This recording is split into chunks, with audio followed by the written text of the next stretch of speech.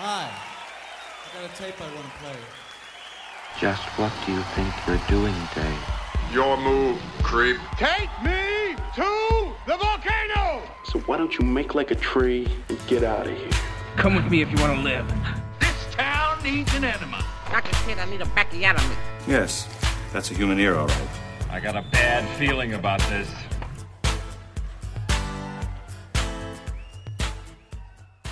So it's come to this. It had to eventually. Finally. It finally got to Finally, this. we're at the final Friday.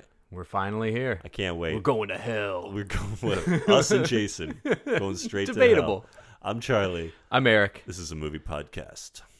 And we just had a Friday the 13th. We did. And I always keep thinking they're like a few months apart. Because even in my head, I was just like, we just did Friday 7. We were just there. And then I looked up and it was like 9 months ago. It was a while ago. Yeah. So I think I got to learn that they're just every 9 months. I do the same thing, though. I'm always like, yeah, what are they, like every 3 months you get a Friday Yeah, the we'll 13th? get a few. We'll That's knock fun. these out within the year. And I feel like sometimes it happens, and then sometimes you go, yeah, almost a year.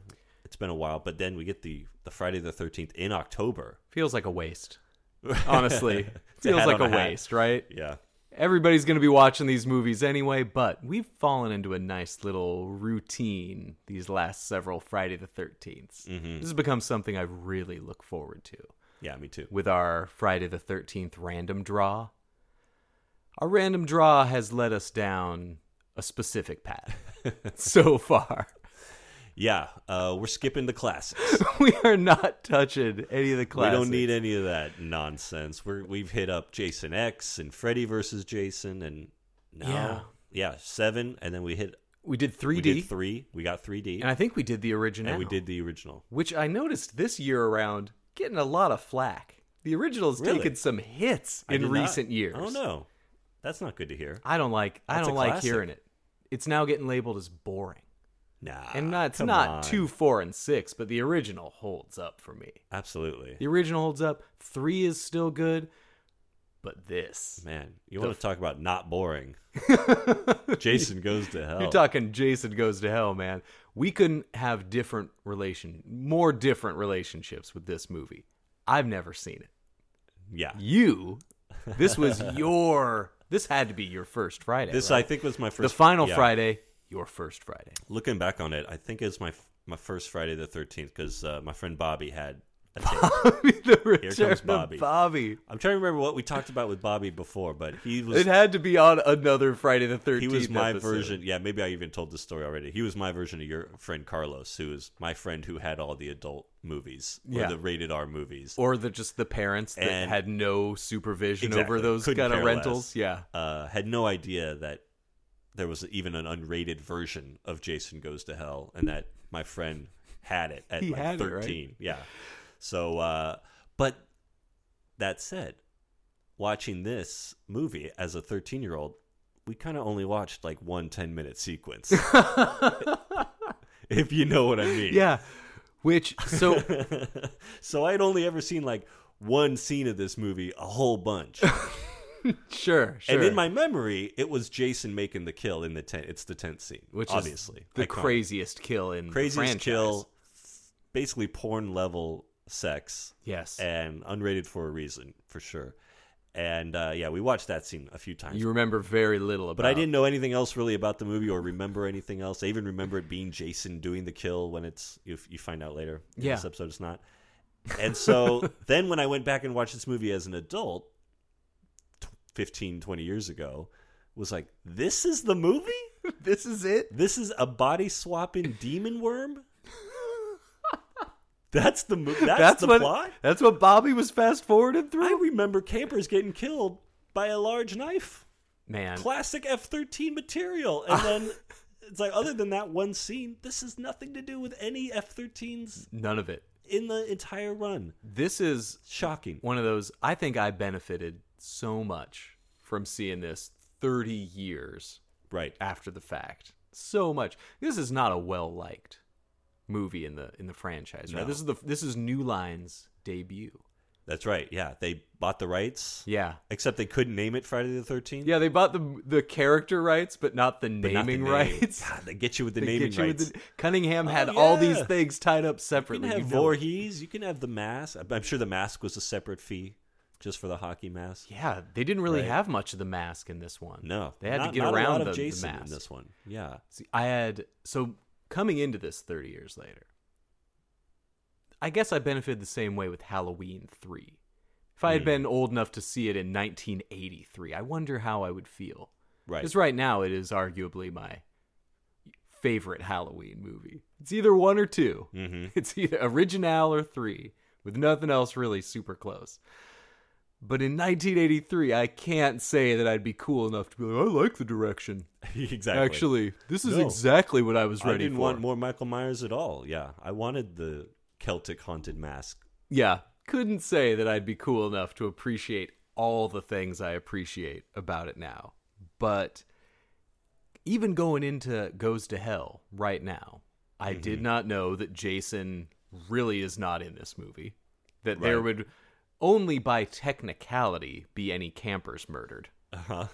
There was somebody murdered in a tent, but to call them Crystal Lake campers, a stretch. Yes, very much so. A stretch. Very much. And even during this movie, I'm still the one thinking that, like, we're going to hell. Mm-hmm. 30 minutes into the movie, I start to think, like, I don't know if we're ever going to show up to hell in this movie. Knowing nothing about this, somehow, I thought that this was going to be a garbage-looking 90s CGI thing of Jason just constantly surrounded by flames. Every piece of artwork for the movie is flames. It's all flames. And in this weird metal mask. Yeah. Right? Is he wearing that? Is that his mask? I guess he's wearing it. You only see him in the very beginning and the very end. Right. In the mask. And this Jason in particular, the mask is the thing I don't notice about this Jason. Because it looks like this guy he's seen better days. He's melted this and is got the boils. Weirdest, and... craziest looking Jason of them all. He's Kane Hodder, so he's huge. He's bulky. But yeah, his head is like a big boil. It is a huge, and like lumpy, the skin's growing mess. Around the mask. Yeah, the mask is fused Pretty into cool, part of the actually. skin here. Yeah. This is such a departure from the other. Who knew that we would be like going to space? That's our true, next right. one, right? Who knew? There was a huge gap. They couldn't do enough to get away from. They went to Manhattan. They went to hell. They went to space. They were like anything but Crystal Lake. This movie stands on this island. It is the only 90s Friday the 13th. And Manhattan was several years before, right? 88, 89? This is like 4 years later, yeah. Yeah. And Jason X didn't come out for another 8 years after this.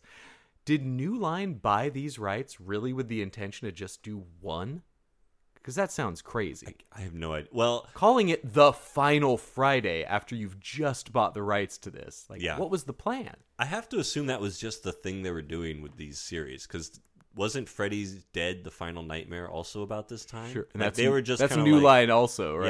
Yeah. So maybe that was just their direction that time where the guy in charge was like, make them think this is the last one. Like it's never going to happen again. They're just tricking people to get back in to see it. It must be because, well, and then of course at the end of this movie they kind of tease a Freddy Jason, Was that just a gag? I don't know if that was the plan. They talked about a Freddy versus Jason for 15 years. I assume they made that plan. That's probably why they bought the rights to Jason so they could have them fight. Right. But yeah, then it doesn't happen for 8 more years or whatever. Well, in the year after Goes to Hell, they did New Nightmare. So it was the plan to do Freddy's Dead, New Nightmare. So it's like, Jason's never coming back. New Jason. I mean... Is it just going to go... right? Camp Crystal Lake, New Jason. The whole thing with the Friday the 13th movies is like, it's probably my favorite just series of movies out of these kind of nightmare. And, a lot of the Halloween movies I don't like as much as I like these Friday the 13th movies. But the people in charge of them don't seem to know what the fuck they're doing. No. They don't understand what people want. They don't just give... Like, we saw these Halloween reboots... Yeah. But by all admission, 2 out of 3, not great. They made hand over fist all the money. And the people in charge of the Friday the 13th movies are like battling out in court who gets the rights. Like, just make a movie. Yeah. People will pay you $200 million to make any kind of Friday the 13th. All reboot. these Halloweens made like $200 million. The new ones, right? And nobody yeah. likes any of them. And so it's just this bizarre, like, every time you think about these sequels, like, yeah, and goes to Manhattan, and they can't give you Manhattan. It's like, well, then don't advertise Manhattan. You're not going to give it to us. Dude, they could have called Don't tell us he's going to hell if he doesn't go to hell. They could have called 8 Jason on a Boat, and it would have made more money than Jason Takes Manhattan. Yeah. They could have called it Vacation Jason. And it would have just piled up that money. Exactly. It was the least money-making movie, and then when New Line acquires the rights, they go, let's give them another bait and switch. Yeah.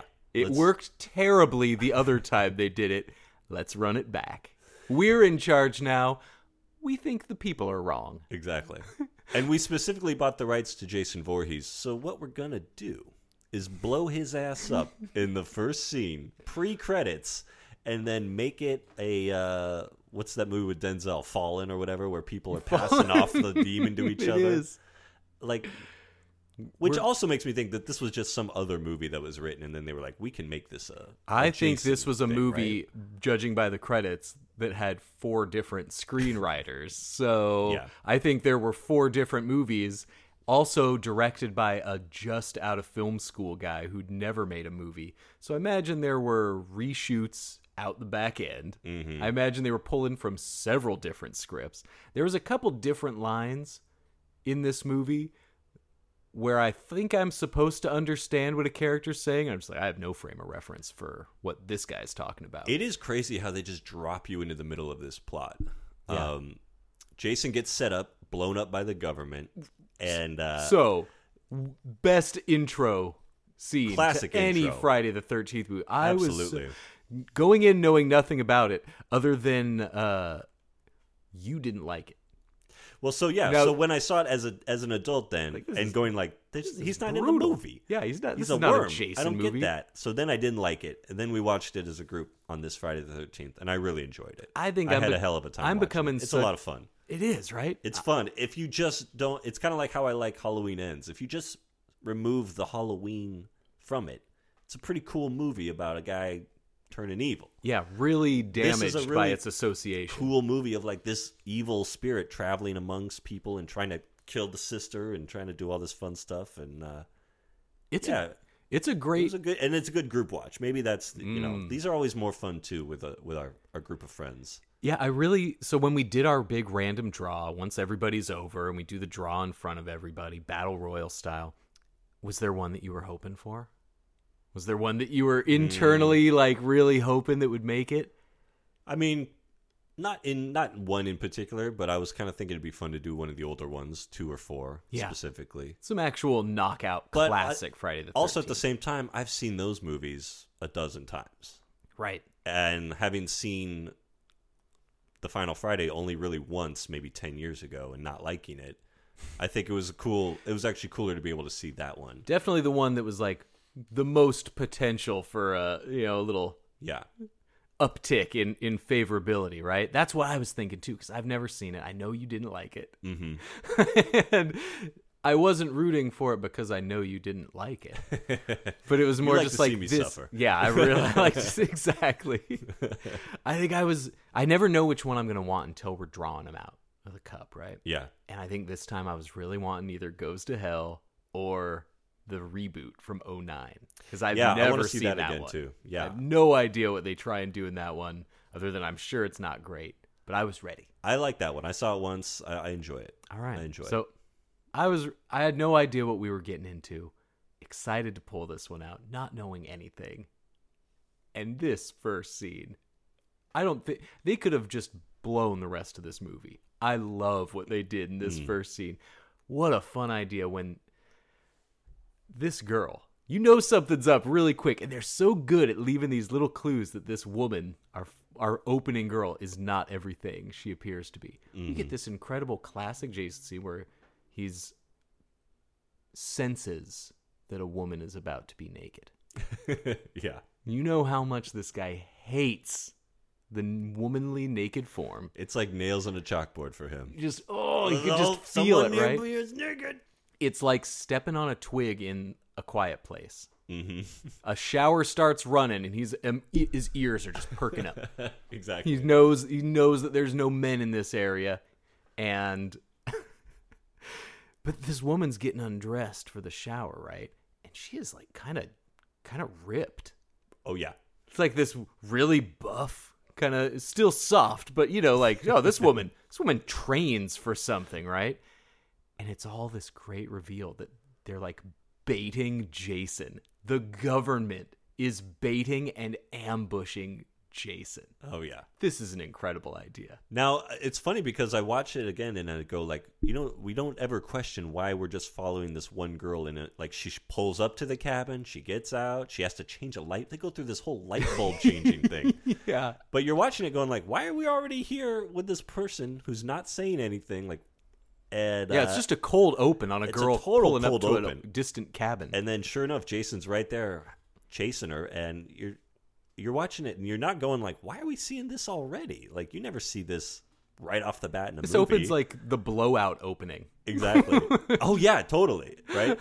And then it's like, are we watching a Jason movie that someone's filming? And then it turns out that they hit the lights and these guys are rappelling and pulling over tarps and just machine gunning the hell out of Jason. Yeah, well, once she's like, naked in the shower, like she's waiting for somebody, right? Mm-hmm. Once the chase is on, this is the most athletic chase we've seen. Jason had to be just like, what the hell? Uh-huh. Like, what is happening here? She is like, every jump over a tree branch, she just sticks the landing on. I could have sworn she threw in like a tumble.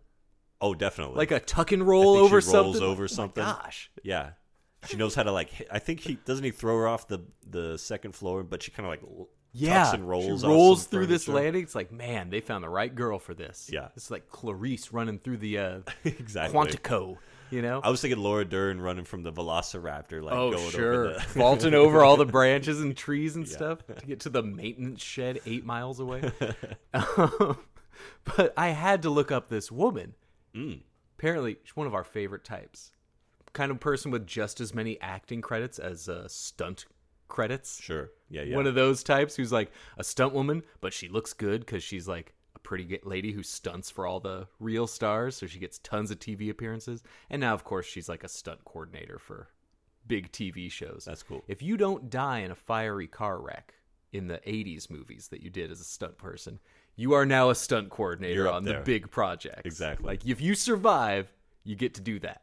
That's your end goal. Mm-hmm. And she is the woman who gets into the naked fight. Well, she's naked in Point Break with Keanu Reeves. Yeah. Well, that knees him.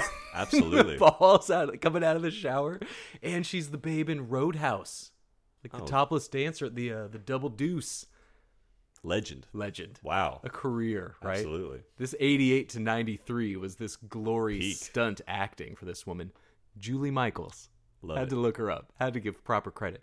Thank you, Julie. Yeah, I'm already you into killed this. It, Julie. I'm already wondering, where is she going? She's just running deep into the woods, and then at a certain point, it looks like she stops and kind of waits for Jason to catch up. Make sure he's still there. And already I'm going, all right. But what I was not expecting was for the floodlights to hit, and 40 federal agents, all guys are seriously tuck and rolling into frame, rappelling and slingshotting in. Jeeps pulling up, mm-hmm. and then they just firing squad this guy. I swear, man, Kane Hodder had to be covered with more squibs than any actor in history. It had to just be a squib suit, just the suit was made of squibs. Like there a net. are just chunks flying off of his body, and it was definitely not a dummy. That's a man. That is definitely a man, right? So.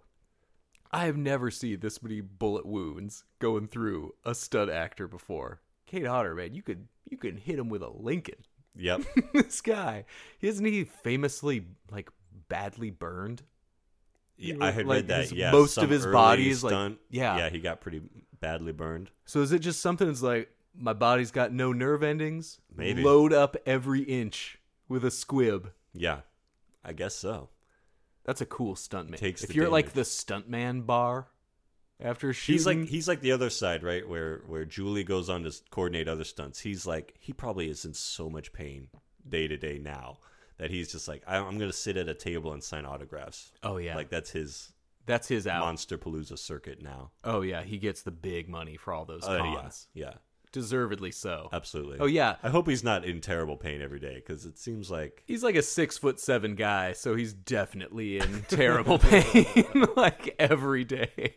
Yeah. He suffered 3rd-degree burns over his whole body, and he's a tall man. Yeah. He's hurting.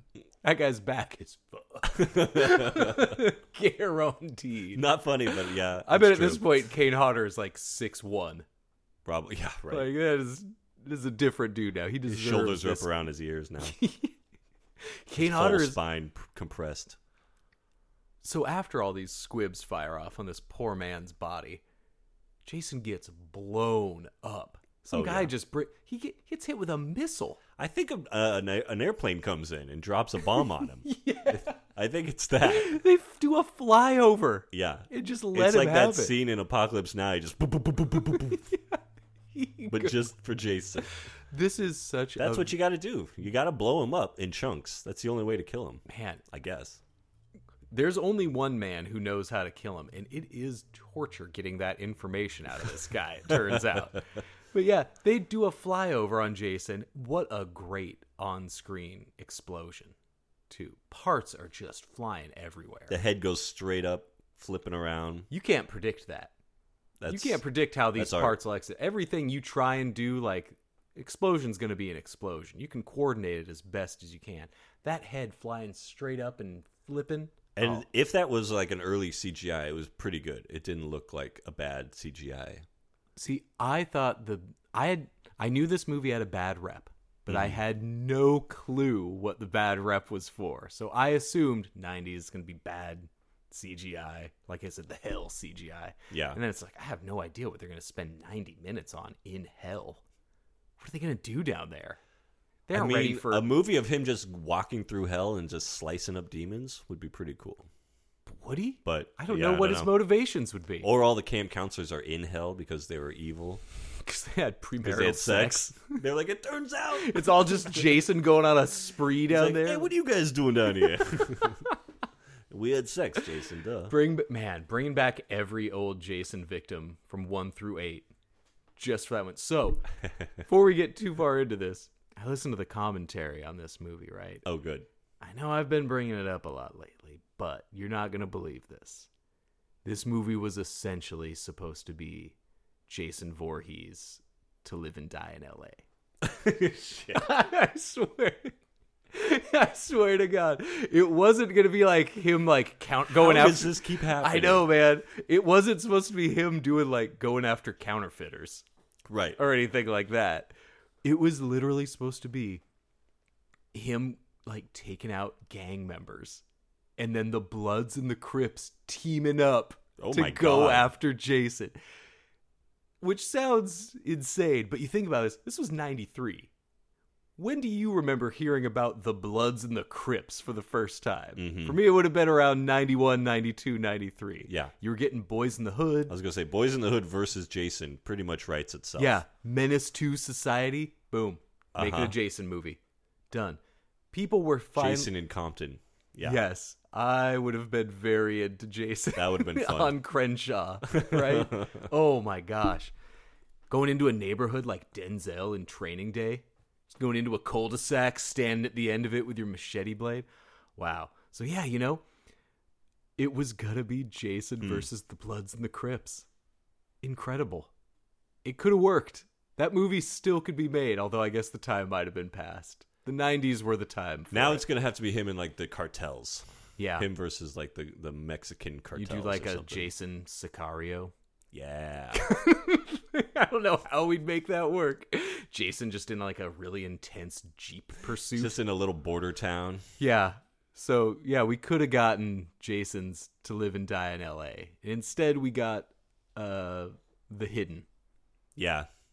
I think you picked up on that one immediately. It's like that Kyle MacLachlan. Yeah, well, they do the Alien same parasite worm thing. from mouth to mouth thing that The Hidden did. And I think that's what it's kind of still does irk me, I got to say. Because so the opening where the coroner is looking at Jason's charred remains, and taking a really long time to explain things. We get a long time on this corner. I dig that guy. That guy's that cool. actor. I think also, watching this movie, it takes about a half hour to really kind of get going. And once it does, it's great. But that opening corner bit with the credits takes too long. The Case Files America segment is weirdly paced. You learn about... We have this whole backstory. Several backstories. That we have to get into. We get introduced to a lot of characters. It takes a while to catch up. But... even then, I think a lot of that is every other Friday the 13th movie. You get introduced to all the characters, like, from go. Yeah. All the campers show up, or they're already there at the camp. You know, the counselors are already there. You get very quick intros to everybody's personalities. Just show up. Yeah, exactly. And this is really, like, builds more like an actual movie. But at the same time, we are getting characters disposed of quickly. Mm-hmm. It is both. So it is always kind of constantly introducing people that then are also getting dispatched of, which I usually hate. I hated when the new Halloween movies did that. The second one especially was just constant bits with new people, and I hated every one of them. Right. Every one of them. And this kept threatening to make me dislike it, but I liked enough of these characters that I liked this coroner, yes, talking at length to himself before being tantalized by Jason's black beating heart. Oh, the heart beating on the table is good. I think what kept me so into all these character backstories and introductions is this movie is all about great payoffs. Even that opening intro where we're just jumped into like, what? Who's this girl? What's this cabin? Like, is this, it felt like a movie in a movie. Mm-hmm. But that payoff, the reveal is great. The blow up is great. All the payoffs for this movie, every 10 minutes, there is a new payoff. The kills are insane. The effects work is insane. There's actual surprises. Mm-hmm. The movie keeps that up for all 90 minutes. I think you said at the top, like, you want something not boring. This is not boring. Well, because it's so confusing before it gets action-packed that you're not bored because you're going like, what is this guy's deal? How does this guy know this guy? Why is the waitress talking to this guy? It's all this stuff where you're just like dropped into the middle of this already like soap opera story, essentially. Yeah, because it's like a guy it's whose like the girlfriend ran off with his baby. Yeah, exactly. And he knows the mom, and she. Then we get the reveal that Jason has a sister. And and you're just going like, whoa. Yeah, hold on. But the reveal that only I know how to kill him, and it turns out just like. Then, when we find out the rules to killing Jason, there are an endless series of rules on how to kill this guy. There's special tools. There's special rules. There's it has to be done by a very specific person. Stuff.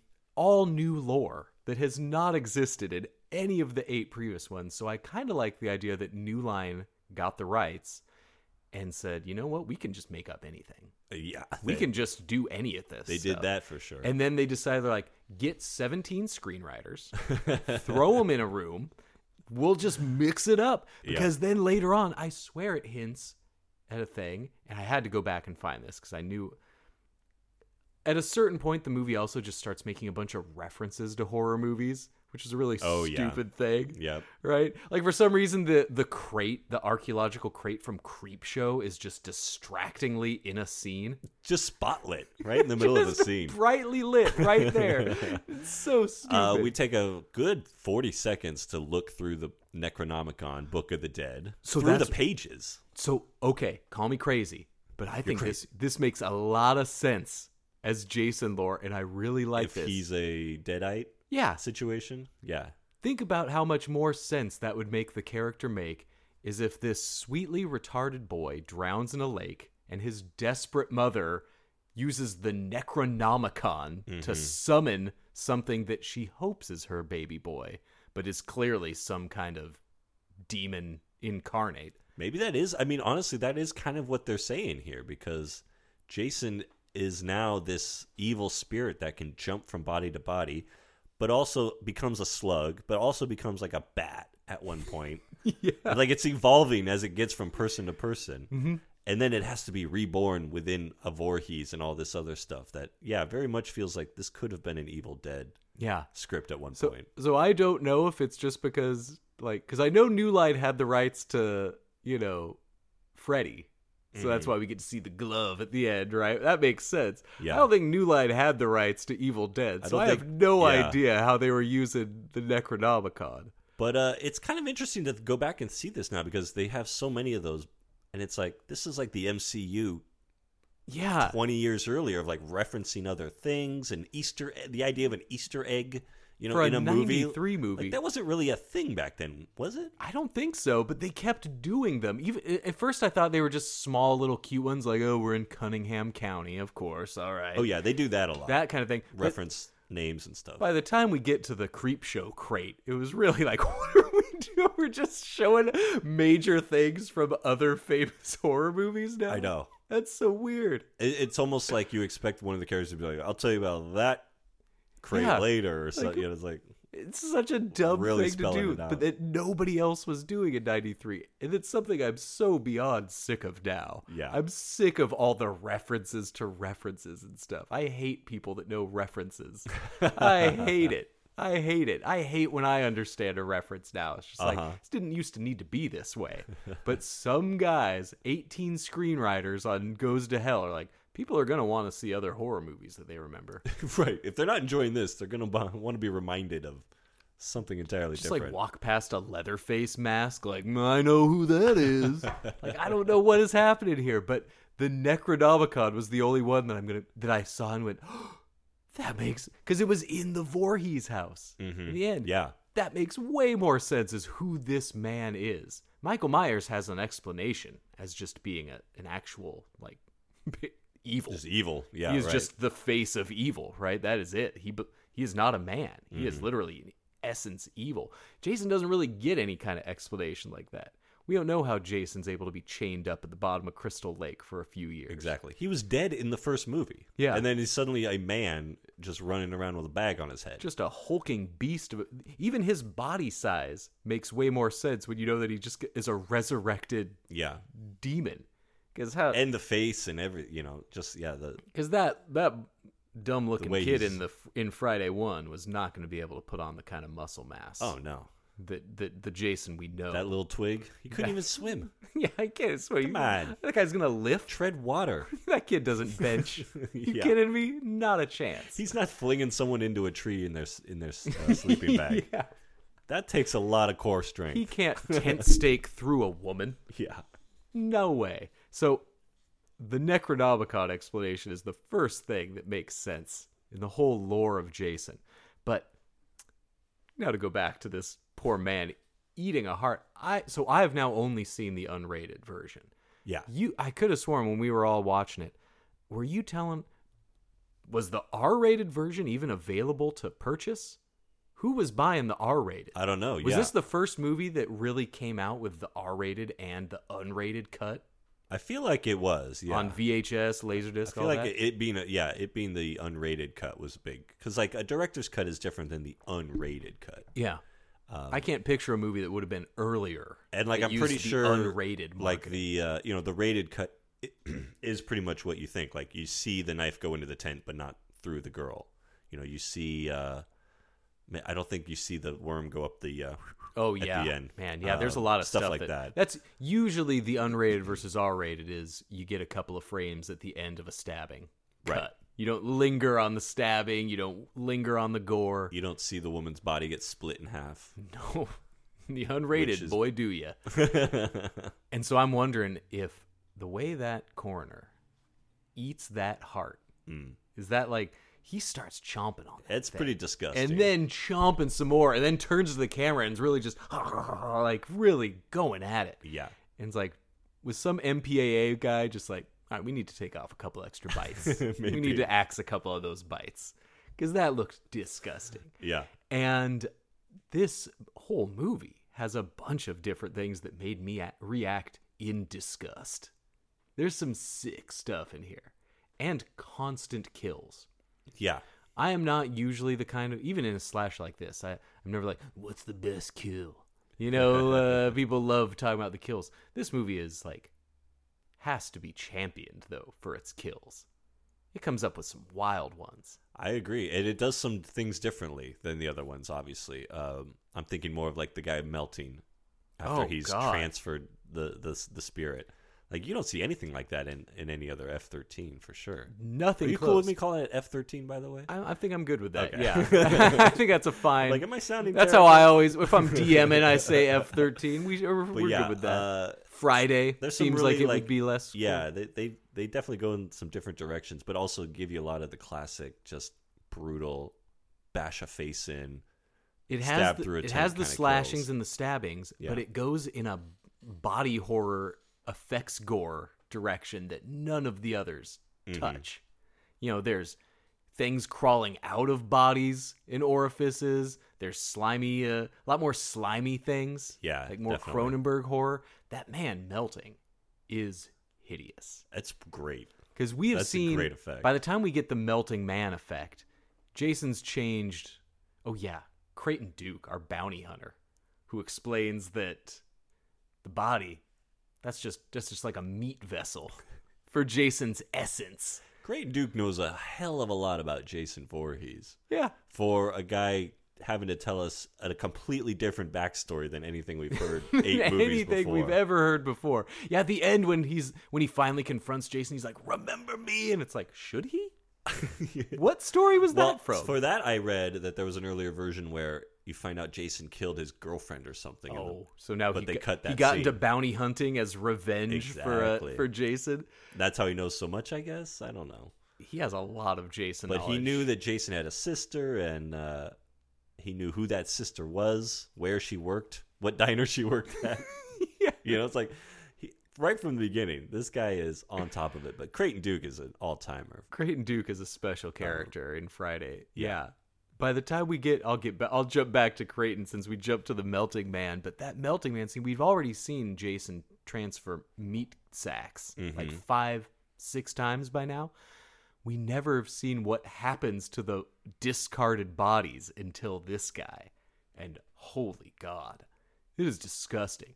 This guy keeps melting more and more, and each one looks more and more disgusting. Yeah. And just when I think that the effects have finished, we cut back to him further melting, just face dripping off in the most gory ways. The jawbone getting stuck to the floor and that head pulling off. That was disgusting. That was so good. There's no way that is in the R-rated version. It's funny. His face, when this guy doing this little like shimmy down to the floor as he's just melting like a Clive Barker. It looked very like Hellraiser to me. Wow, it looks like the reversed version of the guy reforming his body in Hellraiser. They had to have done that. That had to be the same thing, right? That was like there, because I'm sure there's a Hellraiser reference in there somewhere I didn't see, but I'm maybe sure that's I'm it. sure the Cenobites are just standing around in the background of a scene. The way this movie was throwing that stuff in, yeah, it has to be just a reverse idea of that because you're totally right. I hadn't thought of it until now. Is the exact same kind of goopy, gross Clive Barker, melting, disgusting. But Creighton Duke, so Creighton Duke was he was from like 21 Jump Street. Yeah, he was the guy in charge of Jump Street. Stephen Williams. I know I've seen him in a bunch of stuff. I never watched 21 Jump Street. Coolie High, but teenage Stephen Williams and Coolie High. Yeah, this guy's in tons of stuff, and I know some. Oh, he was a guy in X-Files too. That's how I know. Sure. Mr. X or something. Oh yeah, he had a long running character. Yeah, he had a good run, but yeah, Creighton Duke's got to be the best. He's really. When we get our first sit-down interview with him on American Case Files, also love the American Case Files, which is like a hard copy kind of show. It shows all the victims from the beginning with that like red stamp over, like dead, missing. Where did they get the footage of that guy? Okay, yeah. You noticed that too? Yeah, of course. The other coroner that gets killed. Why they have a close-up of the coroner intern giving like a smug, like, I just told this body to go fuck itself. Yeah. Look.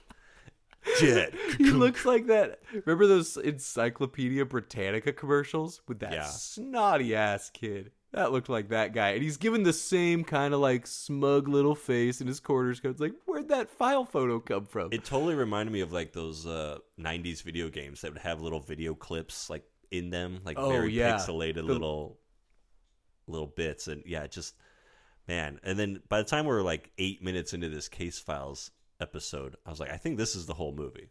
We just watch an episode of American Case Files. Yeah. And with the Creighton Duke interview. But they really nailed, like, it's almost parody level how much they nailed the, like, jacket over the shoulder walking interview. Oh, yeah. B-roll. And I loved it. These shows were really, like, kind of not that old at that point, you know, A Current Affair and these kind of things, right? So for them to nail the style that well, yeah, the walk and talk interview with the overlaid narration, right, and the sit down, and Creighton Duke really gets. I thought again, the whole movie was basically going to be him as Quint. Yes, in Jaws, right? Because he lays out. He does a Jaws line, the exact same, right?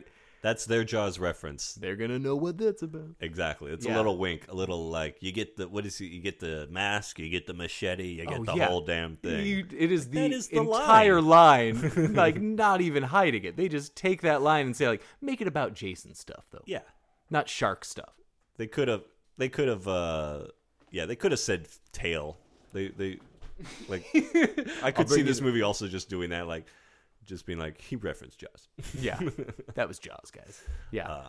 But no, all these characters we get introduced to, the diner couple at the diner, little Leslie Jordan and Rusty Schwimmer. What a great couple. Loving all these people. Yeah. Then we get introduced to the extended members of the Voorhees family. The father of the baby of one of the we get so many people in this movie. It is a wonder how well I think this works. It is. Yeah, that diner scene in particular where Creighton Duke is like, I'm going to go get Jason. And then he's at a diner and he's like, hey, you're Jason's sister. And she's like, no, no. What? No. He's like, yeah, and I'm going to use you as bait to get Jason. Are you in? And she's like, no, I'm not in. And then the sheriff's like, get him out of here. And he gets locked up for days. Yeah, that guy's for doing gone no for crime. a while. And then he mouths off to the local sheriff though. And then the sister, Jason Voorhees' sister, Erin Gray, she then turns around and starts talking to Steven at the diner. Like he hasn't been there the whole time. I don't know where he came from. And she's like, "Meet me in my house, 11 o'clock. Don't be late." And he's like, "All right." And it's like, "Wait, dude, what? Who's this guy?" This diner scene is so wild because they go from Creighton Duke kind of like sexually harassing Erin Gray, like right, and then Billy Greenbush, who I think only gets he was from Five Easy Pieces. Yeah, he's like Nicholson's like drinking and bowling buddy. Oh yeah, of course, absolutely. The guy who gets like arrested in the beginning, thrown into the never shows up, right? Yeah, that's cool. And I think ever since that movie, everything I've seen him in, he's been playing some kind of like highway patrolman. I think that guy just carved that out, right? So once he shows up, by the way, Erin Gray. Talking early 40s Erin Gray in this movie. She was great. She's looking good. And I had no idea she did any horror movies. I know. You know, I've watched the Buck Rogers. I've seen Silver Spoons. I had no idea she was in horror movies, right? But then once Creighton Duke is led out of there by a comically small police officer. They got the tiniest little guy on the force, who even he looks like a little Bruce Campbell. He does, yeah. I was trying to think of who he reminded me of, but yeah, Bruce Campbell's a good call. Got a long chin. He looks like one of the kids from American Pie. Like he's just like looks like he's 17 years old. Yeah, and has yet to lose his virginity. He has, man. I don't know who made the choice to have Creighton Duke as the bounty hunter that also wears the cowboy hat and duster, but good choice. It's essentially the character that they ripped off for the black sheriff in the new Halloween movies. Like that's their Creighton Duke. Very much, right. Very much, but nothing beats the original. Yeah, then we meet Steven, who's the father of Erin Gray's daughter's baby, which is something you apparently should know already. Dude, the way Erin Gray sits down next to just introduced for the first time Steven and immediately starts digging into like, hey, do you want to win her back? And you're like, wait, who is... He's like, I'm trying to eat my pie here. Who is getting one back here? I know nothing about these people. And... kind of don't hate it. Looking back, it's just like, yeah, I guess they told us the right amount. In retrospect, I'm fine with how they set all this stuff up here. Eventually figure it all out. Yeah, I do like that.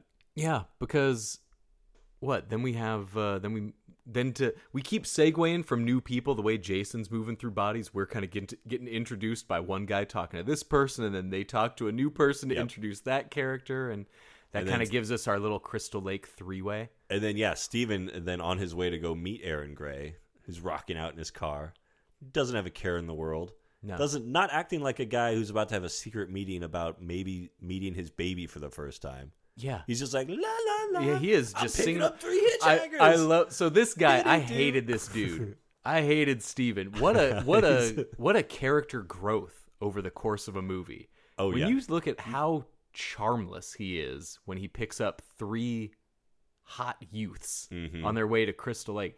What a goon. This guy's acting like a total weirdo to all these kids. But before that, when you're talking about him singing along, I knew immediately it was that classic movie thing where they're just like, yeah, we're just going to have some song playing underneath you, so just do whatever. And then he is immediately just singing along. I could tell that guy is just, all right, I guess I'm making up a tune. Just having the time of his life. I couldn't, when I first saw him, and then, in this scene where he's driving the kids, for some reason, I just got like Max Weinberg in my head. Like, this guy just looked like a young Max Weinberg dope. He has very uncool, unflattering glasses. He's got at bad glasses. a certain point in the movie, the glasses just disappear. Oh, it's a real Clark Kent kind of thing. Fine. Yeah. And then he seems like a totally normal guy. And so I don't know what happened. I didn't see when the glasses fall off, so I don't know if it was an intentional thing or not. Like, I don't remember them getting knocked off and him suddenly rising above. For all I know, it could be just them just like forgetting to put the glasses on him. We lost the glasses, right? I don't know what to tell you. Or there was like, again, an hour of reshoots. And he's just like, I don't know what happened to those glasses. So now my character doesn't have them. Yeah, that's fine. I also have a broken hand most of this movie. It doesn't seem to bother me. Never bothers me. Point. I'll just put like one piece of tape around all of my fingers. And when we get introduced to these, he's giving a lift to some campers that are like, now that Jason's dead, we're going up to Crystal Lake. Yeah. This girl is throwing it down at him. 2 girls, 1 guy. These girls are raring to go. This girl is throwing it at the least charming guy possible. She was going to take whatever picked him up. Mm-hmm. She already Man determined or that. woman. Because there's no way she determined that mid-ride. Right. It was just like, all right, whatever guy picks us up, and just like, I guess I'll have to make this work. He is just not picking it up. Refusing to pick up what she is throwing down. I think he knows, but he's honor bound to try to win back his baby mama. He can't go screwing in the woods. No. When he's got this super secret, very important meeting at 11. At 11. At my house. Don't be late. Do not be late. I couldn't pick a later time of the day, technically. But don't she is late. A diner waitress, she's got to work. She's putting money on the table here. But I'd be like, don't be early. No, I'm just not going to be there. If I see you at 10:30, no, we're waiting in my beautiful sunken living room. I love Aaron Gray's living room. I love steps leading down into a living room. It's a lot of brick, inside brick in this Inset movie. brick. Looked great. Mm-hmm. But so I do like how he makes the joke, about them getting axed at Crystal Lake. Makes it in the creepiest way possible about them having premarital sex. Yeah. Ices down the whole ride. There's nothing better than making a joke and having to say, like, that was a joke. Yeah, you've stuck the landing on that one. You've crushed it. But going up to Crystal Lake to have what I assume is going to be a 3-way. What I assume. I guess. I feel so bad for all the actors that get cast in these where like, they're filming in cold weather. Mm-hmm. We're going to get you real wet. You're going to be naked. Tough call for the guys, too. Oh, yeah, you're going to be skinny dipping. Never experienced colder water in your life. No idea how your genitals are going to react to that. Yeah. And they're just throwing them out there. Always huddled up, stepping on sticks, just bare feet. That's what. Yeah, the scene where the 2 go to bed in the tent and our third wheel is having to like go pee in the bushes, just like barefoot walking through leaves and sticks. It's like that can't be fun, dude.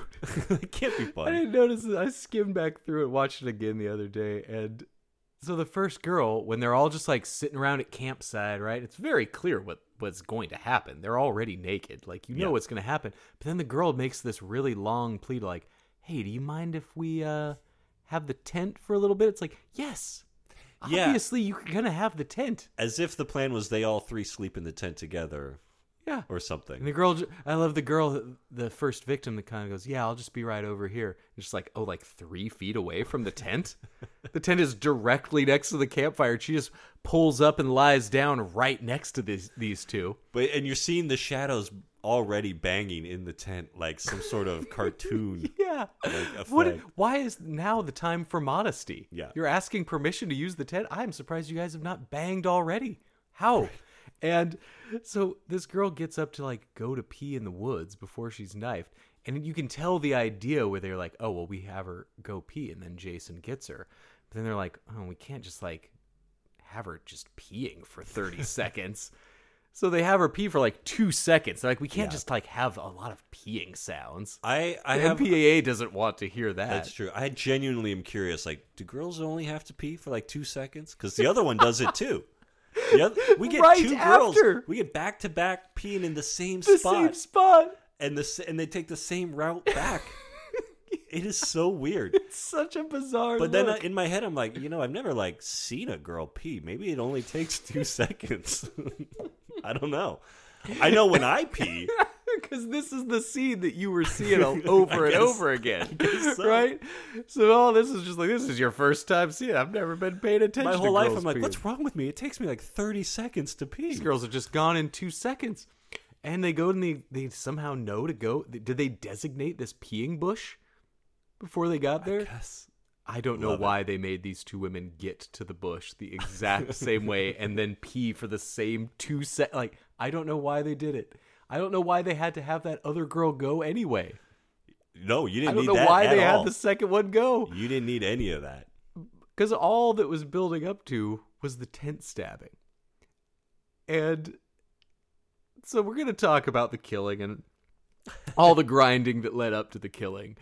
But I want to know a little bit about what message were they, I guess, intentionally sending with all the condom talk. The condom stuff. That's just pure 90s right there. You had, I think, legally to include safe sex education in your sex scenes. Yeah. in We a movie. know that Jason is anti-sex. Definitely. And so He doesn't even know about condoms, probably. I wouldn't Back in think the so. 80s, that was not a discussion. I don't know how much he retains. No. Really. And even before he was like an unemotional zombie resurrected with the Necronomicon, he was retarded. Yeah. So, like, we can't imagine whatever this guy has rattling around in there. Can't be that fresh. Yeah. But he definitely understands sex and hates it. And I wonder, with all the condom talk, was he just waiting? And, like, if the girl had, like, really stuck to her guns about making the guy wear a rubber, was he just, like, waiting to let do it this? pass? And, like, he would have been like, all right, okay. Yeah, maybe. I'll let these 2 live. Because there is so much condom chatter. And then it does such a blatant shot of Jason's boot, like, stepping on the condom after the girl agrees to let the guy go raw. Yep. And it's like, what message are we sending here? Is Jason the moral majority here? And because condoms in 93, that was it. That was the crisis in full This effect, is a movie right? where Jason is being passed from person to person. So maybe he's like the STD. Oh, see, I didn't even think of that. He's Yeah. the virus. He's AIDS. Wow. I didn't realize we were watching a Jason as AIDS movie. It's the only way I can view it now. This is definitely a movie about the AIDS crisis. Hitting the small little town of Crystal Lake. Maybe. Or just I can gonorrhea. Could also just be crabs. Could be the clap. Could be. We don't have to go too dark. But I'm trying to think. Is this post Magic Johnson? I'm trying to remember. I believe so. Yeah. It would have been. It's definitely post Longtime Companion, which is I was getting a lot of Longtime Companion vibes in this one. It's really delving into the crisis, and I for one appreciated that. Yeah. But Thoughtful. But in a thoughtful way. Right after whatever message they were trying to send about always use a condom, or you'll get tent staked and just violently ripped in half. Violently. I can't imagine how different the R-rated scene looks compared to the one in the unrated cut. Because once the girl agrees that no condom needs to be necessary out in the woods, this woman just rides this guy for like a minute straight. Oh, yeah. I can see why Bobby was like, You guys check this out. I got something you got to see, Charlie. Yeah, it was enlightening. This is we've had some stuff almost happen and then get edited out of other Friday ones. This is the first Friday one that said, we're not cutting away. You're going to see it to completion. Yeah. And they really did let this woman finish.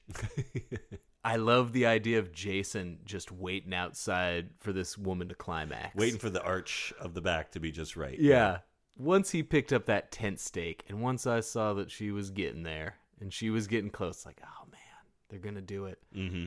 I don't think we've ever had Jason, like, letting a woman finish before he, like... No, they're usually, I think they're usually still trying to get it in there.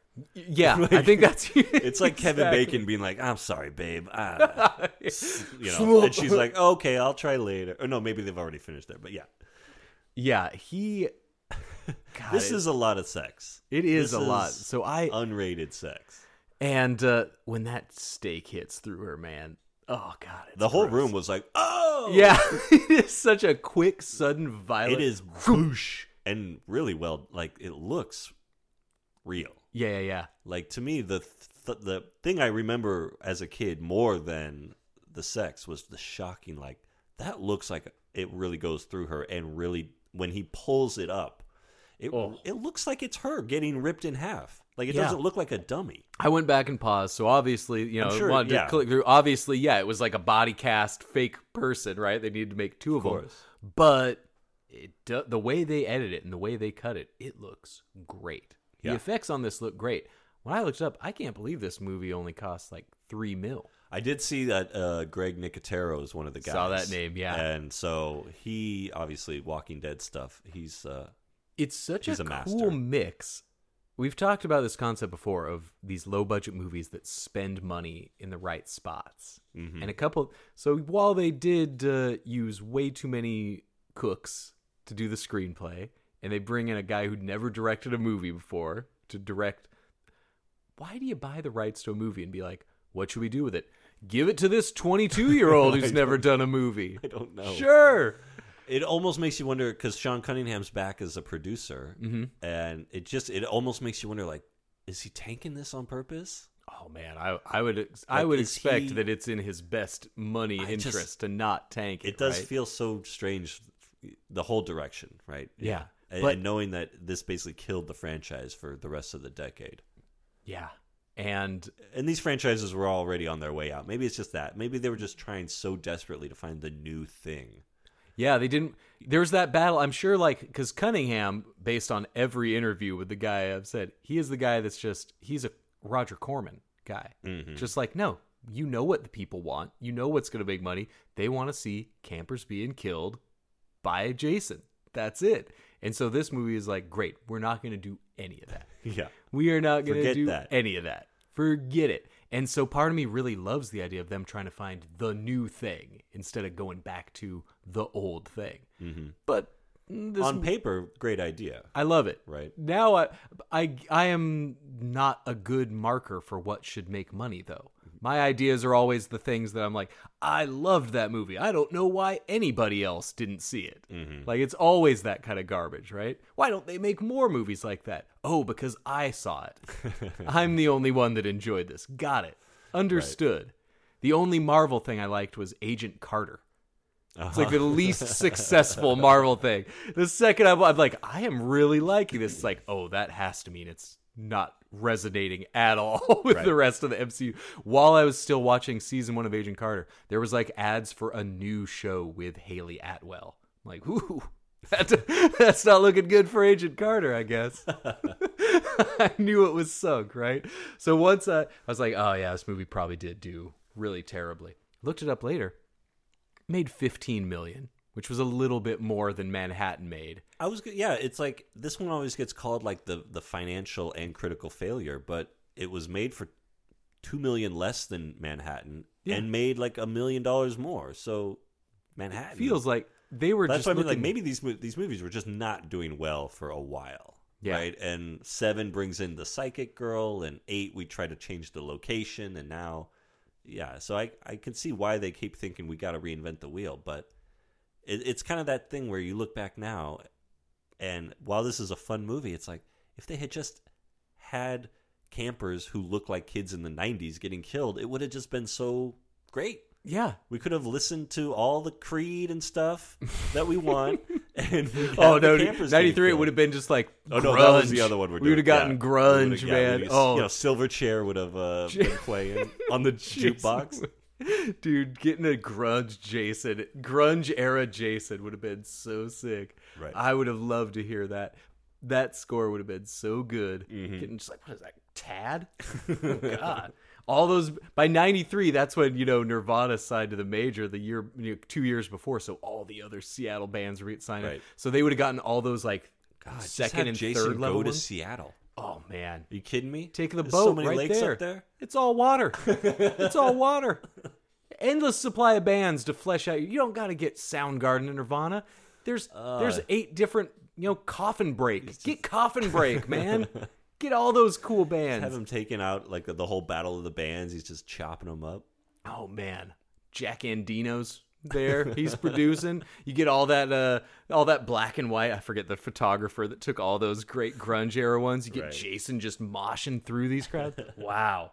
Well, we figured it out. Yeah. But yeah, they couldn't just figure out like, hey, they've never seen current 90s kids getting knifed up. Which I guess probably is more a testament to how little horror movies were hitting in theaters. Yeah. 92, 93. For a movie, $15 million, same as you, I've only heard it referred to as just a total bust, total failure. This was the highest grossing horror movie of 1993. They were not making money. There you go. Horror movies were not popular in the 90s. Until Scream hit. In 96, they were not popular. It's just a dip. Horror movies were dying. And looking back, it seems crazy because there's so many of my favorites hitting that early 90s era. But that was when they were going straight to video. Mm-hmm. You had theatrical stuff like Candyman. Yeah. But I think Candyman was, again, a critical hit. Retrospect, everybody loves it. I don't think it was making big money because horror movies weren't making money. It was already being viewed as a rental property by then. So they were trying to bring back the big dogs and then having them do nothing at all. Honestly, if they would have done that Bloods versus Crips versus Jason storyline, that probably would have made $60 million. That's such a good story. That would have blown what goes to hell out of the water. I think so. That would have been huge. If they had done it right, if they had gotten the Jason right... Goes to South Central would have, instant classic. The Leprechaun knew that the Leprechaun has to go to the hood. Of course. They all got it.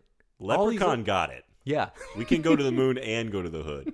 Yeah, we can do both, guys. We can go back to the hood.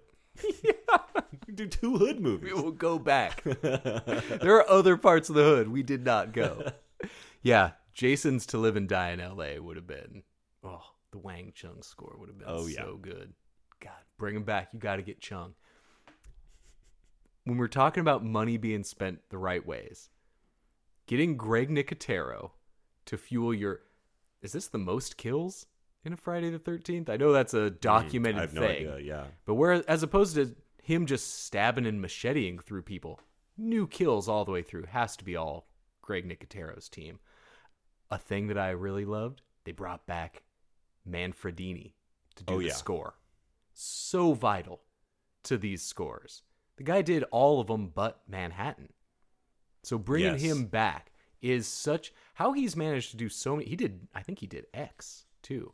I think so, yeah. He did all the house the one who's scores. Been involved in the most of the series. Yeah. All of them sound different. He is so good at building off of that one simple theme. All the scores for all the Friday movies are great. Yeah. And him bringing back the sound. Them knowing like how important he was to the sound and how that sound makes the movies feel. I think once I saw his name and I just like, oh, this feels right. And they open and they have a lot of the ch-ch-ka-ka stuff, right? And they really hammer that in so you know that it's a Jason movie. They do that right, you know. Surprise. The kills are really, I'm thinking of like the kills in the diner, that diner scene. So, but the most vile thing that happens, all right, in the whole Friday the 13th series is not what Jason does. to me, it is the guy stealing Aaron Gray's body and bringing it back to the Voorhees house for the American Case Files show. For ratings. yeah. What a piece of That shit. guy. What a piece of fucking work That this guy, guy dude. is. So I saw that dude's name in the credits, Stephen Culp, right? Yeah. Right away, no bone in my body doubts the fact that, like, obviously Robert Culp's son. Got it. He has Robert Culp's forehead. He's Yep. got Robert Culp's hair. Clearly a guy getting Robert Culp gigs. I found an interview with him. This is the best. No relation whatsoever to no. Robert Culp. However, Culp has 2 sons that have a hard time getting work. And this guy keeps getting work because they think he's Robert Culp's son. This guy has a huge career. That's crazy. He's got like 130 IMDb credits, and so much of it is just like, yeah, they always think I'm Robert Culp's son. It's like Robert Mitchum's Talentless Kids. Christopher Mitchum and the other Mitchum, like Yeah. he's got like 3 fail sons that couldn't make it acting. There was just some other guy named like Tom Mitchum who just had the same eyes. That's what Stephen Culp's been doing for 30 years now. Oh, What a man. career. I thought for sure that guy would have been his son. I thought that's the only way this guy's in this movie, right? Yeah, what a scumbag. Maybe he just doesn't know it. Maybe. He's like, no, I've never heard of it. And 40 years later, Robert Culp's just prancing around Hollywood with these ladies. Yeah. I don't know. He's great. Yeah, he's the host of the American Case Files. He's dating the final girl, Steven's baby mama. Right, these people are all intertwined. They're all Nobody knows intertwined. each other. And Aaron Gray gets killed by Jason pretty early on because he's got to kill the rest of the Voorhees family. Yeah.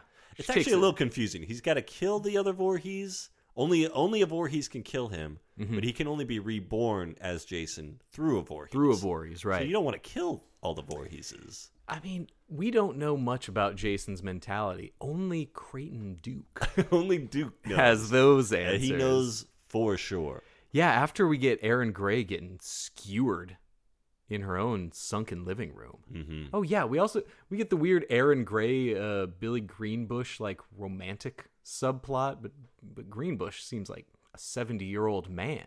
He's quite an older gentleman. Aaron Gray still looks like Aaron Gray Yeah. in this movie.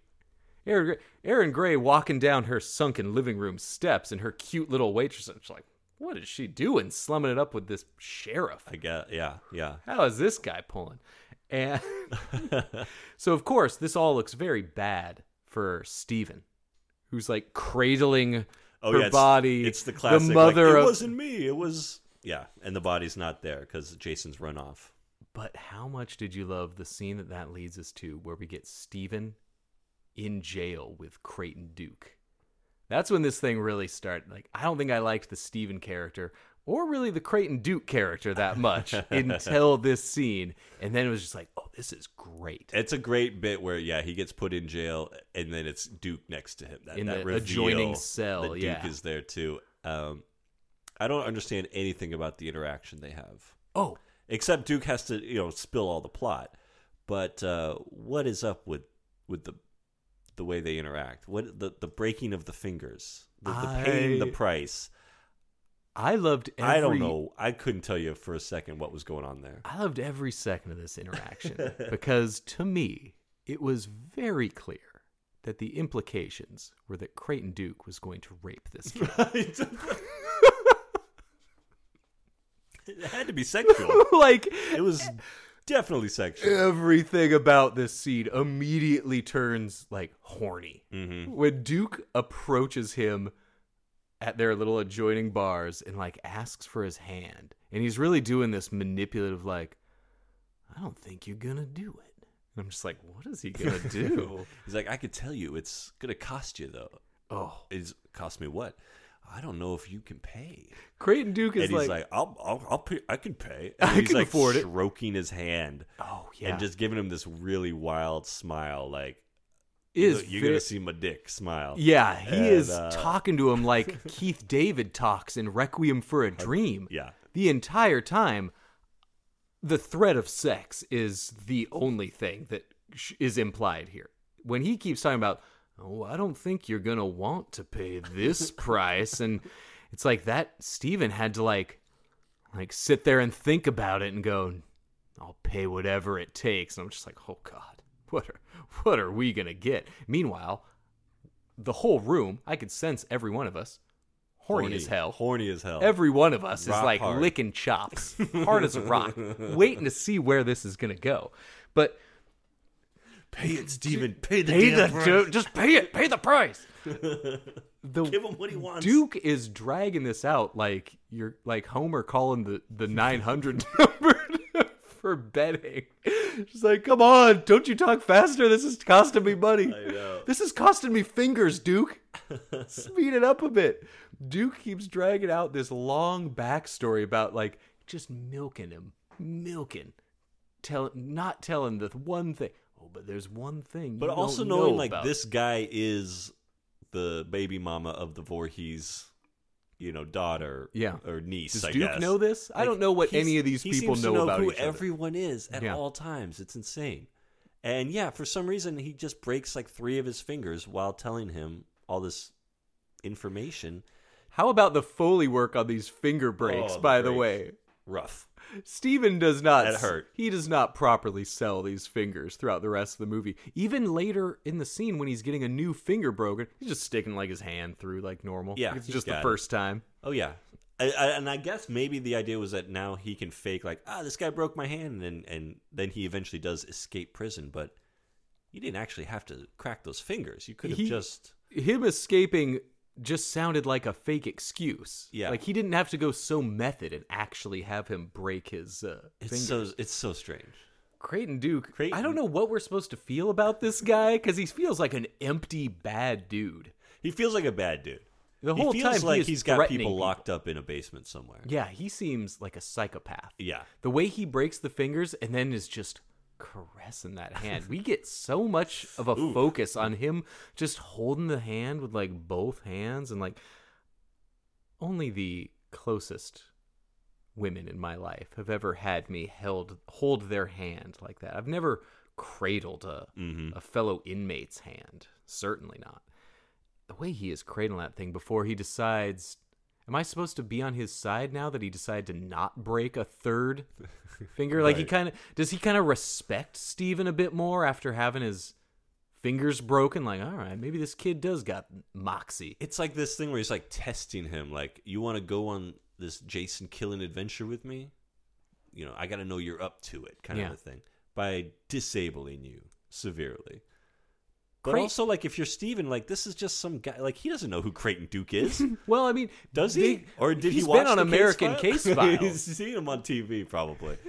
But he's not like, hey, you're that Creighton Duke guy that's going after Jason. Nobody. For a guy, oh, wait, well, we do get the sheriff does do a, like, we know who you are kind of thing to him. So maybe he is, like, a little bit of a known. Bounty hunting is one of those professions, much like bouncing in Roadhouse, where it's just like, oh, he's like the number one bouncer. I think so, yeah. It's just like, the number one bounty hunter. Like, we know Dog. We know Dog. I'm not sure. Everybody knows I'm not Dog. Sure who, like, fleshes out the top 5. You got to be the best of the best. Yeah. Which obviously Duke is. Duke's the best. He's the best. He's the Duke. A number 1. And, yeah, so I thought it was going to be Duke, like, kind of assembling, like, a crew. Mm-hmm. Like a Jason takedown crew. But it still veers off into everybody else separately kind of doing their ways to take down Jason, right? Vacation Jason. And I don't think we even talked about Jason shaving a man. What is that? What happened in that scene? Jason strips a man naked and ties him down more than he needs to. And I think that's like the first, like that's from the coroner to the police guy, right? Yeah. And you think he's gonna slit his throat or something, but then he just gives him the old worm down the mouth. So he didn't need to be shaved. Why do you have to be naked? Why is Jason like drawing out this kill? Because that whole was he like a cop? Yeah. The cop's babe gets her head slammed in a door. That's the most efficient, quickest, like no fuss kill. That is a good shock. Just kill. A door slam. That head just that bends. Dummy head just getting smashed. Yeah.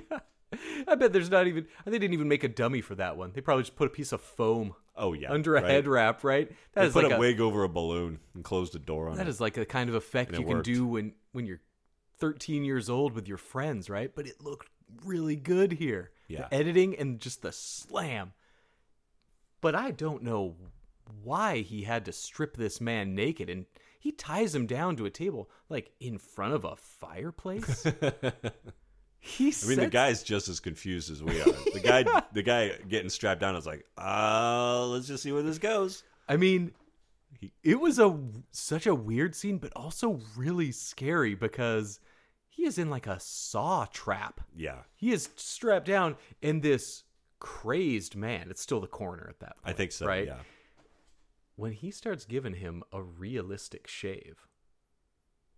Also, like, soft, like caressing. There's a lot of just man-on-man sensuality going on in this So is that movie. the coroner part of his brain still working? Like, he's got the slab down on his table. He's got to dress the body, like, after undressing the body. I don't know. That's a good question. It really is, like, is this where, like, Jason, the boy, is like, I've never shaved. He's pretty good at it. He pulls out that straight razor. He's immediately getting all gives him a little, like, maybe he's just never had that, he never had a dad teach him how to shave. So I'm going to give it a go. It's like a Cats in the Cradle kind of thing with this cop. I don't know. But dude, after he's got this guy strapped on a table, and then he's just like, I want to look good. I want this body to look good that I'm about to go into. This guy's got a bad 5 o'clock shadow here. There are moments where in these other vessels he catches himself in the mirror, and then it's like Jason in the mirror, Jason in the mirror, which is cool. And there was one, I think it was at Aaron Gray's house, so it would have been probably before the shaving incident, where he kind of sees himself in the mirror, but it's this like I don't know, my timeline on this movie is so messed up because it feels like all the stuff was filmed Jason, at totally so you different can't figure out who's who. Yeah. And but dude, he's like sharpening the straight razor on the leather strap and just like really making this guy squirm. Yeah, maybe that was the Texas Chainsaw like reference, or so. Maybe that's a reference to something else. They're all in here, I'm sure. Yeah. Guy walks in wearing Kurt Russell's hat from The Thing. What? What is this? Just a big. Yeah. No, he's wearing like one of the big Big Trouble in Little China hats. We've also seen movies. Yeah. But yeah, that's just like why that cop has to get naked and shaved. I don't know. There's a lot of whys. But at the end of this movie, when I look back, it's like, well, that's one of the reasons I love this movie. The whys. I love the whys. And a lot of it was probably like, yeah, we were all film students making our first movie and we didn't know what to do. Right. But if you do a lot of fun things, I don't know. The results are here. There's also a great They Live fight between Steven and his Bruce Campbell cop buddy. Sure. They're taking nasty spills over that cop car, pulling guns on each other. Yeah. Don't know why it happened. A lot of irresponsible gun handling in this movie. Very much so. The diner couple with their gun, throwing it around. There's a baby in the back of that diner, and they're just shooting off rounds at random. That's honestly, it's one of those things that's like I never would have thought about that before, but watching it this last week, I was like, "There's a baby in there. Like, be careful." That baby gets carted through a lot of scenes. That baby is getting swung around, put in a box. It's in a tomato box for a while. Creighton Duke takes it, seemingly on a motorcycle, to the Voorhees house. Yeah, I'm just like, someone watch out for this baby, please. That diner massacre. That was maybe my favorite else. scene of the whole movie. The lighting in that looked The lighting amazing. was cool. People are blowing all those backlit, shadowy figure shots. The gun stuff is really fun. Like, oh my god, the couple who own the diner have their guns that they're shooting him with. The waitress pops up behind the counter with a shotty. Waitress with a shotgun is incredible. Iconic. You know, every character in that scene was arguing over who gets the shotgun. And then that Stephen Culp guy has been possessed by Jason now, and he was the best like dead stare zombie guy coming after you look. I thought he did a great job. Very effective. I agree fully. Yeah, he's breaking people's arms. He's taking shotguns we get to the bone popping. Nobody was doing bone popping out of skin in '93, right? The guy gets doused in the fryer oil. How about Rusty Schwimmer getting her jaw knocked down her throat? I don't think I've ever seen something like that. Yeah. That was good They stuff. put the money on these effects. I'm sure Leslie Jordan getting thrown in the fryer, that's just soda. But it's we'll put you in some Pepsi, but it's a right? It's a fun idea. It's this great combination of oil.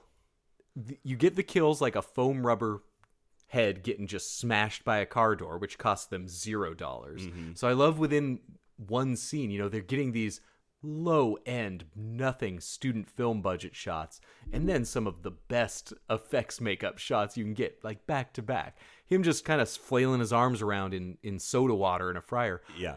And then she just gets her whole... It's disgusting, man. Her whole lower jaw gets knocked, like, into her face. I love the look on her face, too, when she pulls back. Ooh? You get this, like, what the fuck was that? Both of those two are great, by the way. Yeah. Leslie Jordan, they had long character actor for careers sure. after this. Yeah, Leslie Jordan just passed a year or two ago. He became, like, a beloved gay icon within the last, like, definitely, decade plus. Or just a legend. Both of them are people, you've seen in 100 things. Yeah, Rusty. Right. The roles were supposed to be reversed for those two. And it's like, no way, this is way funnier. To make Right. She is such a boss in this movie. The way she is, like, loading up her gun. No shit. I also love her 2-for-1 Jason is Dead burger special. The burger special. Yeah. Making the burgers shaped like the hockey mask, and then using the extra meat to make the second burger. It's like, that's the 2-for-1, baby. It's like, I like this woman. Any diner that's going to make, Jason Voorhees shaped hockey mask burgers, I'm in. Yeah. But yeah, man, Colt. Oh, I guess that's the one waitress with a shotgun gets the go to hell line, right? Before she gets her head just squeezed open. Robert Culp's son. Yeah. Squeezes this woman's head and her brain just shoots straight up in the air. It's gooey. Just a geyser right up out of her head. No way that's in the R-rated. Probably not. No way that's in Yeah. there. The final showdown in the Voorhees house is, again, some good stuff. You get that gross little, I guess, baby Jason. The little infant that crawls out of Colt's head. It's just so weird because this thing is like, first it's just energy beams that go into the corner. Oh, yeah, we get the demons or whatever leaving his body. And then then becomes a total worm. And then it's like this little skeleton baby demon rat looking thing that crawls up. It's all of the Aaron effects Gray's, ideas. Skirt.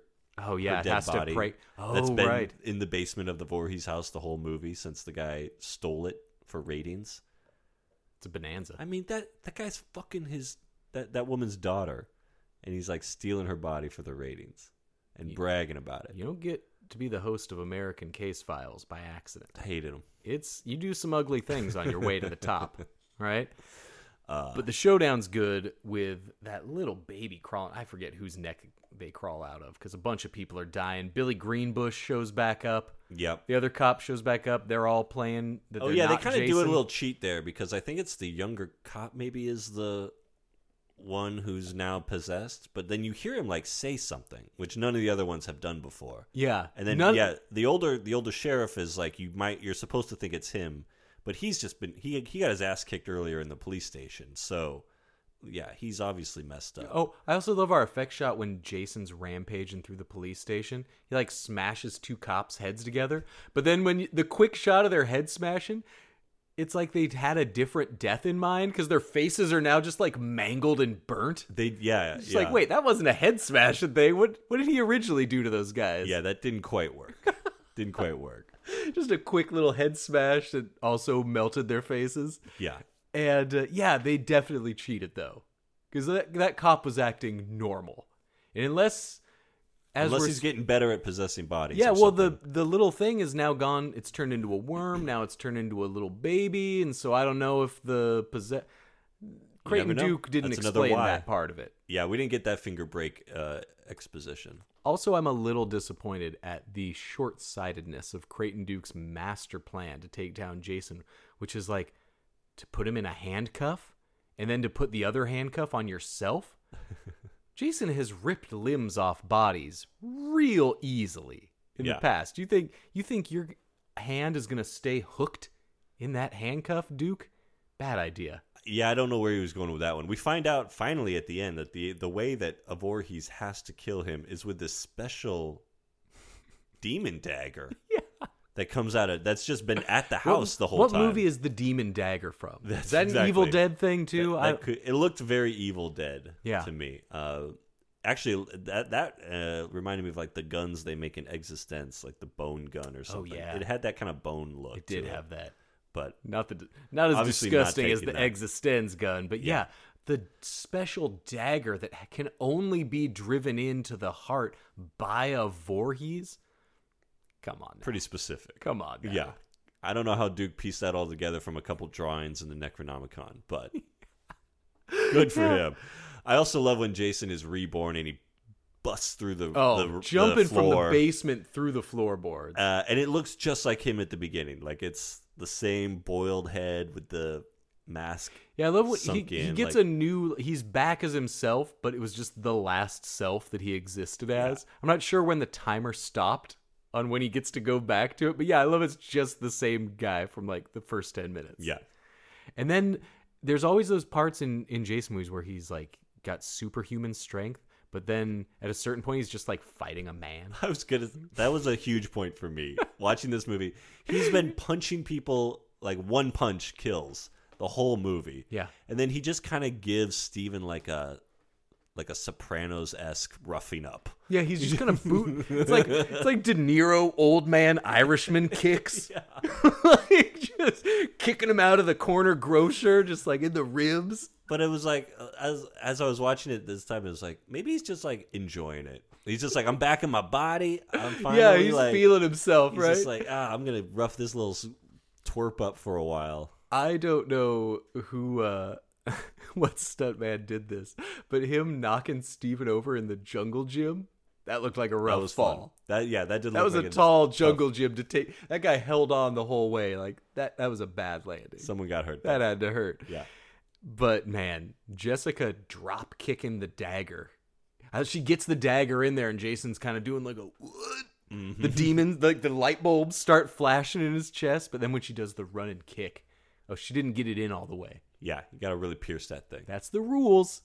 You got to get it in all the way. Luckily, she figures it out. Yeah. I do like how our final girl, who's like dealing with the death of her mother, and then her fiance goes missing, and then she's gets rolling with it. And then she's just like, now I like the Steven guy again, and there's a dagger? Okay, I'm in. Yeah.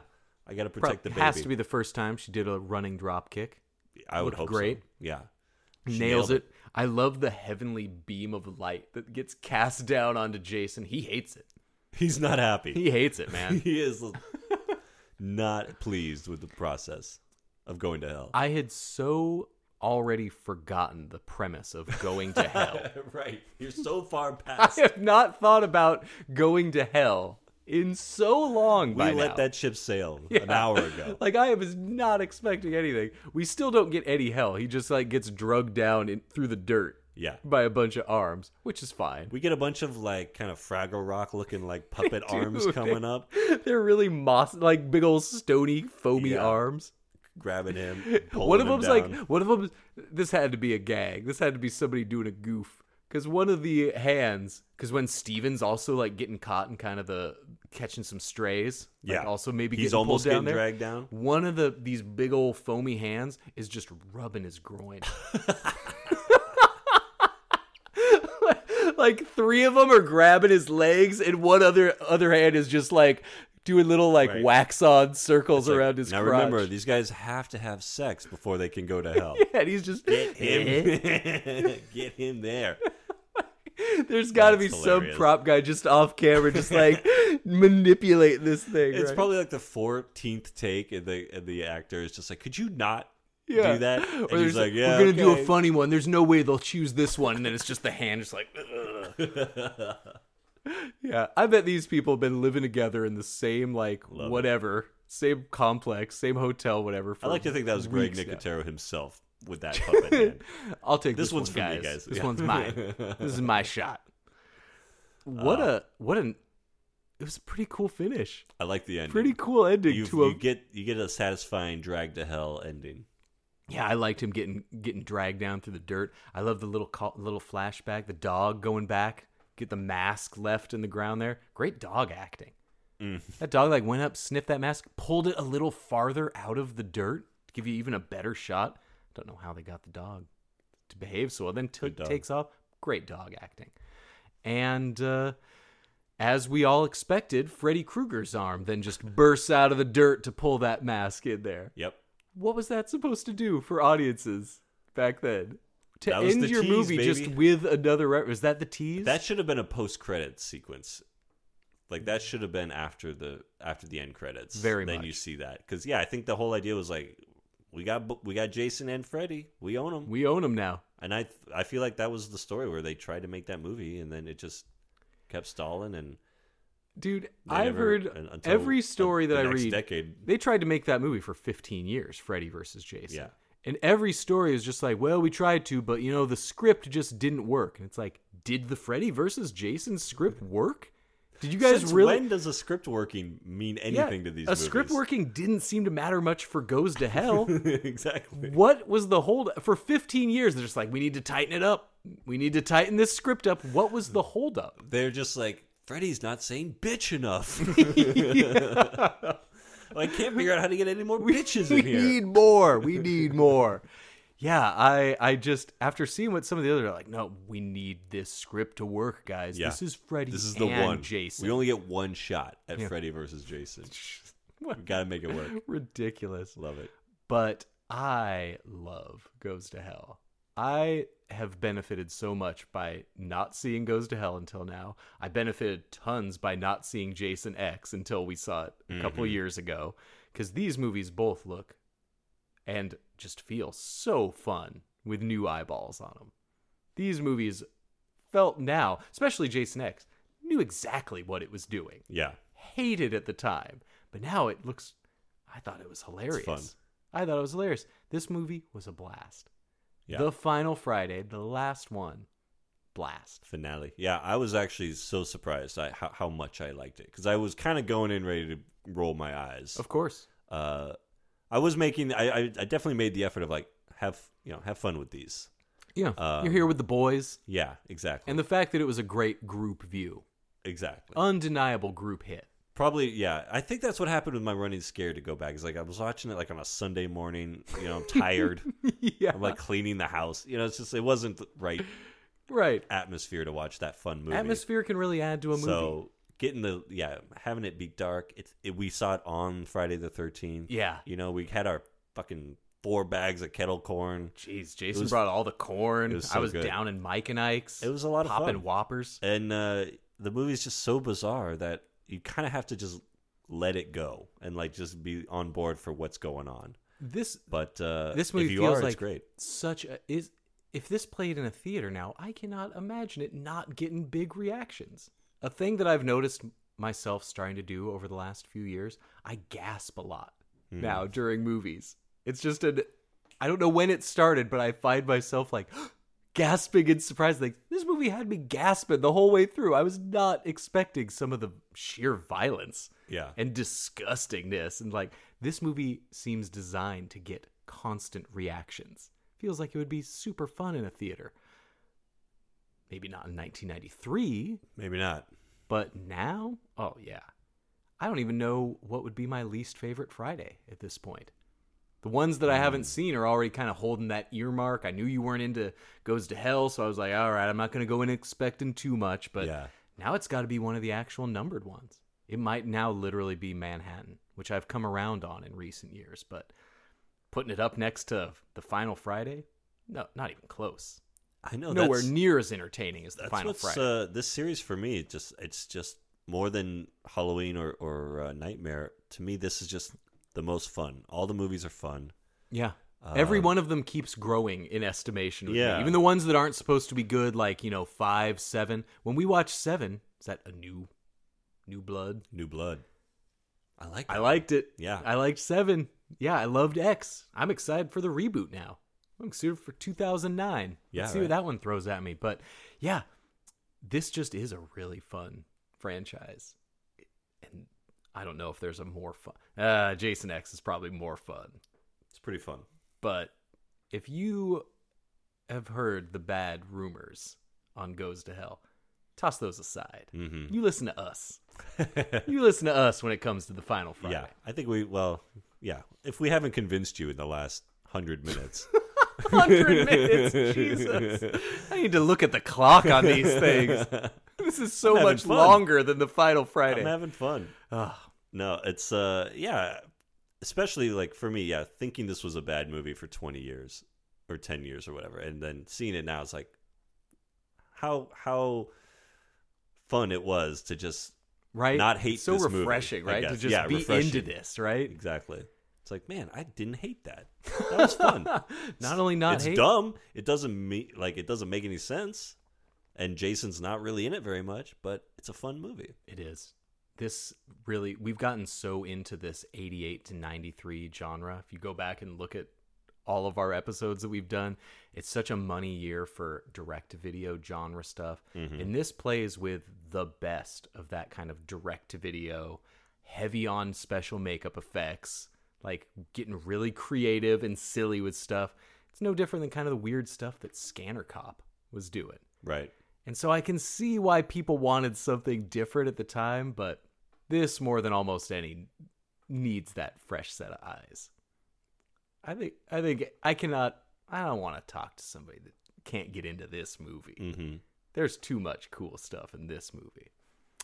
I think it came to this. I think it did. I don't think there's anything else I can talk about. See the unrated version. That's all I'll say. Definitely. Yeah, make it unrated. Old Bobby's worn out stretch of VHS tape over that one scene, tracking bars all through it. Exactly. Oh, terrible. I'm Eric. I'm Charlie. Thank you for listening, and good night.